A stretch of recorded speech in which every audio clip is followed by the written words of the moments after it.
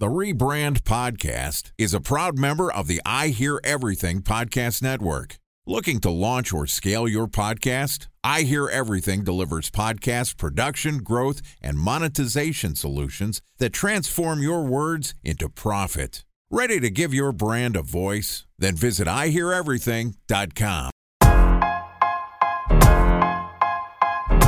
Welcome to the Rebrand Podcast, an I Hear Everything production. This podcast tells the stories of world-changing marketing campaigns as told by the people who build them. In each episode, you'll hear an earful of brilliance from a marketer who has brought an iconic brand to life. Ready to hear the secrets and untold stories behind the brand you love? Then sit back, relax, and get ready for the rebrand. Here's the host of the Rebrand Podcast, the CEO of OH Partners, Scott Hawke. Welcome to the Rebrand Podcast, where we tell the untold stories of world-changing brand campaigns as told by the marketers who built them. I'm your host and founder of OH Partners, Scott Hawke. Today, we're going to discuss how young Hollywood repositioned Evite. Joining us is Erik Huberman, who is the CEO and founder of Hawke Media, which was founded in 2013. Hawke Media is a full-service marketing consulting offering services like strategy, media buying, email, web design, content, and social. And today, Erik and I are going to discuss some of the work that he and his team have done with Evite a few years back. And we're also going to discuss a little bit about the marketing business. We got two agency people here, and we're going to chop up shop. So here's my conversation with Erik Huberman, CEO and founder of Hawke Media. What's up, bro? Hey, man. How are you? Good. Yeah, so obviously we're going to talk a little bit about Evite. Typical like agency people, we're like, wait, how long was that campaign? Or he's like, yeah, that was forever ago, but we can still talk about it. But I want to dive into a ton because typically we have like a lot of brand marketers on this podcast. But I saw your background and I went to your LinkedIn and kind of stalked you like, you know, any good podcast host. And we have very similar backgrounds and you've built a really nice agency. Definitely loved what I saw. And I'm very judgmental of other agency people like we all tend to do here in the business. And you also went to U of A, and I'm a huge ASU person. So I was like, what the hell? I got an agency person and U of A. But you've obviously built an amazing firm. So, I mean, how did you get started in the agency business? I saw you even had like somewhat of a finance background before you kind of got in the agency world. How did that? The finance actually came later. So I graduated at 2008, went into real estate a week before Lehman Brothers collapsed and the rest of the banking industry. So that was an interesting time. I made $350 my first year out of college. There's no zeros missing there. I made $350, which is not enough to pay rent in LA. So started working on some online businesses, ended up over the course of a few years building 3 different e-commerce companies, selling 2 of them, and then started consulting and advising for brands and just saw, similar to what you just said, how full of shit most agencies are and wanted to try to help these companies. And so hired a few people, started growing, and 9 years later, we got 250 of them, give or take. And then we've got, and so you mentioned finance. Through that, well, I started dating my now wife a month after I started Hawke. She's in private equity. So it opened my eyes to the finance world too. And I started looking at how can I leverage that for what we do. I ended up partnering with one private equity firm to basically help bring a marketing perspective to everything they're investing in, which is called Arrowroot. We've been doing that for years. And then we launched our own fund and started investing in a lot of the softwares that we use, like Klaviyo, PostScript, TapCart, all these Shopify plugins and marketing technology. That went really well. We made a lot of money investing, and so continued to build that out. And just, basically realized that there's a lot of confluence between marketing and finance, and most people don't understand it. And so tapping into that's been super powerful. Oh, wow. Okay. So sounds like e-commerce early on. A ton of agencies in LA have done a lot of e-commerce stuff. If you look at some of the fastest growing agencies, a ton in LA there, and a lot even on the brand equity side too. Yeah, I have also noticed from a private equity standpoint, a lot of agencies and people don't understand that world, and having somebody like yourself with that background to give a marketing perspective for private equity makes a ton of sense. So when did the work for Evite start? Tell me how, I guess that was like kind of the main one. Let's quickly touch on that. That was really early. Yeah, that was actually, I think, almost 9 years ago. But basically, Evite, what happened was I met the founder of a company called iSeasons that had basically built the biggest online costume site on the planet. So it was like buycostumes.com and buy holidays and all these things. And he hired us to do some marketing for him. They were bought by IAC, which is Barry Diller, who also owned Evite at the time. So then we were introduced to Evite because we were doing all this holiday work. They said, oh, maybe you can work with Evite too. And Evite, as we start to onboard with them, their VP of marketing quits and they go, oh shit, can you just take it over? And so the Liberty Media then bought Evite, brought in this CMO that was, her name's Jennifer Domenichini. She's awesome. She ended up being the CMO of BBVA. Before that, she was the CMO of Kmart.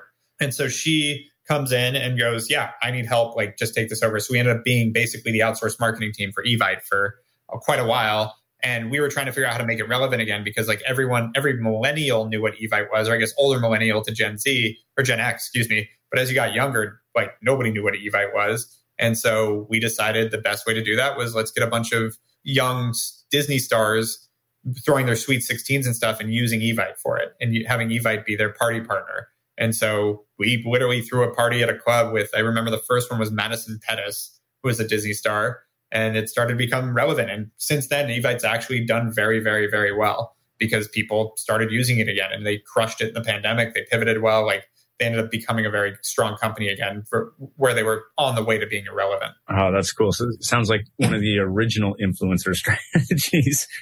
Obviously, your proximity in LA and some celebrity. That sounds, I can see why that worked. All right. I want to go back to, so your now wife was in private equity. You had a little bit of a finance background early on from U of A, and you saw an opportunity to have private equity invest some of the ad tech that you're working with. Like, I know our agency, we work with a ton of ad tech, and there's like some I believe is doing well, some suck. Like there's thousands of ad tech out there that sucks, and they're all trying to sell you this shit at whatever conference you're at. Klaviyo, obviously, I'm very familiar with. Let's talk a little bit about that. I mean, that's kind of a little off script, but I think it's really interesting. Yeah, I hate sticking to a script. So yeah, Klaviyo, I mean, we were their first partner. So like Klaviyo launched, they were a tiny business. And can you explain to our audience what Klaviyo does for the people who don't know? Yeah, it's an email marketing software. So as you're trying to manage your email list to email your customers and all the promotional emails, things like that, it's just become the winner in that space. And we early on discovered them. Like when we started Hawke, again, it's almost 9 years ago, Bronto was a really big software and there was Sailthrough. And the problem with most of these email softwares, though, is you needed technical ability. You needed to be able to code. You needed to be able to implementing it was crazy. And Klaviyo, you could just plug in really, really easily. It was a very easy to use platform. So my team liked it really quickly. And so we just developed a partnership with them that over time turned into us investing. And then they raised a ton of money. They're worth, I think, $10 billion now. And they raised a ton of money from private equity. The private equity firms that invested actually called me as their reference check. So we ended up really close with them and continue to build a partnership with them. They're a great platform. And so that was a good highlight of wow, we're a part of these guys. This is a whole other aspect of the business that I never thought of, because agencies, if you're doing it right, cash flow pretty well. The idea is they're profitable, they make cash, but there's not a lot of asset value in it. Even if they're making cash, you're not going to sell an agency for 10 times, 15 times revenue. Those things don't happen like they do in software. And so it's well, how do I take that cash flow and turn it into things that can become worth that much money? And so I was used to making very little money with my startups. And so when I started making great money, I just put it back to work. And so started investing in tons of things. As now the agency, are you looking at more investment or brand investment, or are you looking at more client agency growth, or both? In your mind, what's the strategy look like for you the next 3 to 5? Yeah, I mean, on the agency side, we still have so much room to grow, and we've done well. We manage about $500 million in ad spend, but I don't even know the metrics. But there's a lot more than that out there. So we have a long way to go on the agency growth side. It's all complementary. As we can continue to own and build and fund better softwares to do better at what we do, and then also be a on paper partner with these softwares. Again, Klaviyo is the number one email marketing tool for e-commerce. Being an owner and a partner in it is not so bad for the agency. Same thing with PostScript, which has become the number one SMS marketing tool for text message marketing. And same thing for TapCard, which is the number one mobile partner to Shopify. And all these things that we're owners in, that having those relationships plays a big part in the success of the agency side, while also the relationship between the agency and that software can help drive the success of that software, which then drives the success of my investment, which is why we raised a first fund at $5 million, did really well with it. And now we just closed half of a $50 million fund.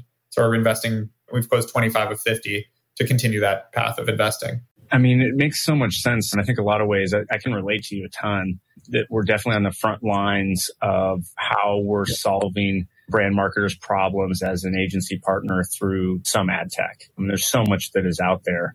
Yep. When you mentioned it, like the ad tech you hate, let's not invest in the ad tech we hate. The ad tech that you're really excited about, your whole team likes and you're using, why not be an owner? 100%. That's where, like now Trade Desk for me, like huge on Trade Desk. I think they're still undervalued. My investment stock people say I'm crazy, but I always look. I have another agency buddy, friend of mine. He invests in a ton of stuff, and we always look at the same way we would consumer marketing. It's like time spent listening, right? Like what are people spending time with? Is it Netflix? Is it Twitter? And it changes. And how do you? I think the valuation of companies today really is based on what consumers are spending time. So if it's a B2B product, what agencies are using it. So I think that's genius. I freaking love it. And I do think ad agency people too get pretty focused on their craft, but they're involved in so many different things. They can really leverage, I think, their expertise in a lot of other ways.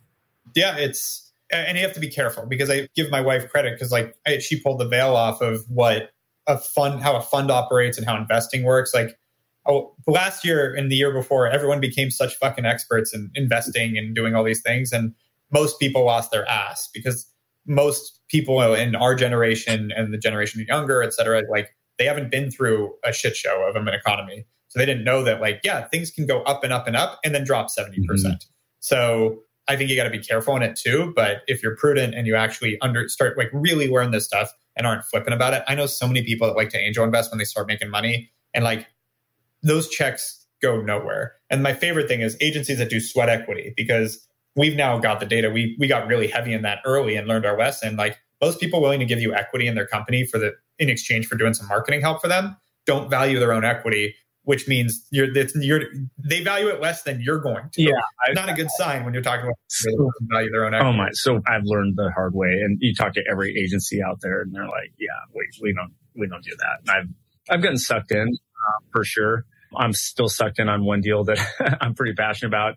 Yeah, but it's generally a bad move. Once in a while, it can work out. I couldn't agree more. Where do you think, just to focus on brands kind of towards the end of this podcast, where do you think brands are getting it wrong? Marketing people on the brand side, I mean, you and I have a ton of clients on that side. Where do they need help? Where could they be, I don't know, what could they be doing a better job with? If we were in that role, and we went to the CMO side, which I thought about, I love what I'm doing, but obviously you see some people that do just an amazing job and they can build global brands and they do great work. And there's others that suck. Where are they getting it wrong?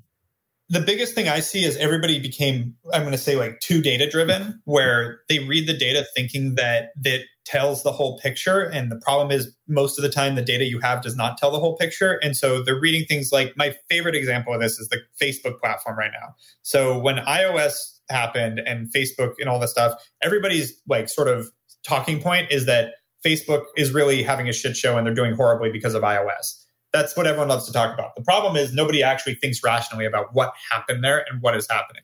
So basically what happened was Apple changed the ability for Facebook to track on iPhones, which is a huge percentage of traffic off Facebook. So your tracking went to crap. Before that, you could track a 28-day window on Facebook ads. If I clicked an ad for 28 days, I could see if you purchased, you came back, all that stuff. That was the tracking. That went away. So I can't do that anymore. And now Facebook has a 7-day tracking window, but I do air quotes because it's not really tracking. From what I understand, it's more algorithm based than it's actually tracking any. Facebook can't track on iPhones. So you're losing all this data. And so people look at that and go, yeah, so Facebook performance is terrible. It's you think that because you can't track on an iPhone, that stopped people from buying through Facebook ads. Somehow that makes fucking sense. The answer is it doesn't. It's not actually the truth. What happened was you just can't track it. So you're not seeing it. And so when you super easy math, the average consumer on e-commerce takes about a month to buy a product from the first time they see it. So when you have a 28-day tracking window, you can see a general average of how your purchases are going. When it drops to 7, it's going to look horrible.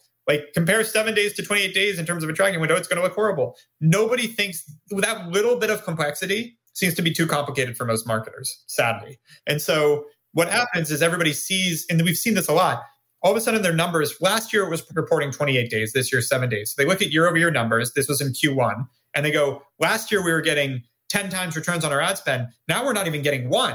It's yeah, because it's a completely different report. But people are pulling off Facebook in masses, hence the revenue decline on Facebook. And what's the problem is, this happened. This is a good example of where it really becomes a problem. If Facebook with that 7-day window is, let's say, reporting a 1x return, which isn't profitable because you have a cost of goods. So like you're getting 1 times return on your ad spend and you're now like, well, I'm not even making money off that. You go to shut it off. We just had this with a client where they were seeing 1x in Facebook. We used third-party tracking, other tools that Apple didn't cut off to go look at what their actual returns were. And over the course of a month, they were making 14 times.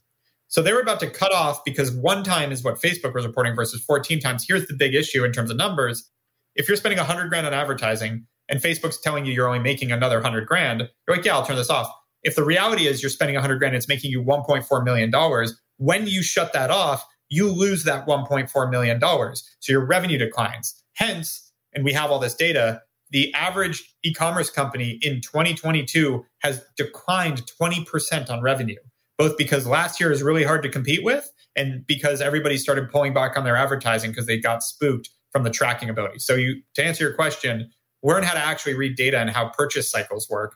Don't just blindly follow a spreadsheet. That's the biggest thing marketers are making a mistake right now. Wow, I love that insight. And I'm going to continue agreeing with you because I think there's no perfect secret sauce to multi-point attribution modeling, especially when it comes to digital last click conversion cycles.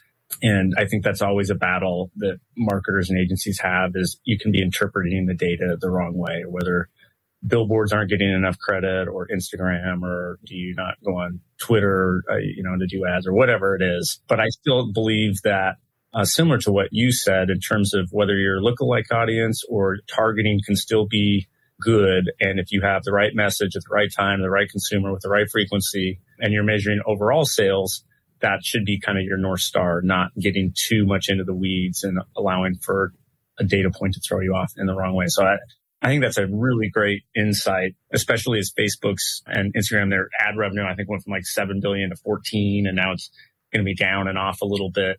And I think the e-commerce trend is certainly trending in the wrong direction for most brands. You would know more than me, but I think just everybody loves the return on ad spend. And I kind of like the art and science behind our business where you have to, you're not just working an ad problem every day. You have to be.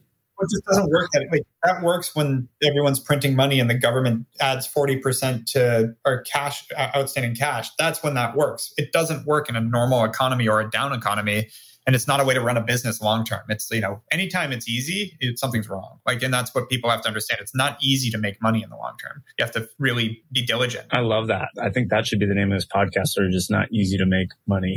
Wait till a down economy happens. Erik, I love the background just from coming up on the agency side to a lot of e-commerce to private equity. I think any brand marketer, agency person, this podcast is a must. And we can learn a ton from it. Big thanks again to Erik, CEO and founder of Hawke Media, for joining us. In part 2 of this interview, which we'll publish tomorrow, where Erik and I are going to discuss Crocs targeting Gen Z with influencers. Boy, Crocs went from kind of a brand to be made fun of to going crazy. So I'm excited to dive into that. If you can't wait till our next episode and you'd like to learn more about Erik, you'll find a link to his LinkedIn profile in our show notes. You can contact him on Twitter, where his handle is twitter.com/Erik Huberman, or visit his company website at hawkemedia.com. Just one link in our show notes I want to tell you about. If you didn't have a chance to take notes while listening to our podcast, head over to rebrandpod.com, where we'll have summaries of all our episodes and contact information for our guests. You can subscribe to our newsletter if you want to talk about the most impactful marketing plan. You can apply to be our guest speaker on the Rebrand podcast. Of course, you can reach out on social media. Our handle is @rebrandpod on LinkedIn, Twitter, Facebook, Instagram, all the good stuff. You can also contact me directly on Twitter at @SharkyAZ or @ScottHarkey on Instagram, or find me on LinkedIn or whatever. If you haven't subscribed yet and you want a daily stream of marketing campaign brilliance in your podcast feed, we're going to publish an episode every day during the work week. But hit that subscribe button on your podcast app and we'll be right back in your feed the next business day. All right, that's it for today. But until next time, remember, it's never too late to rebuild, reboot, or rebrand.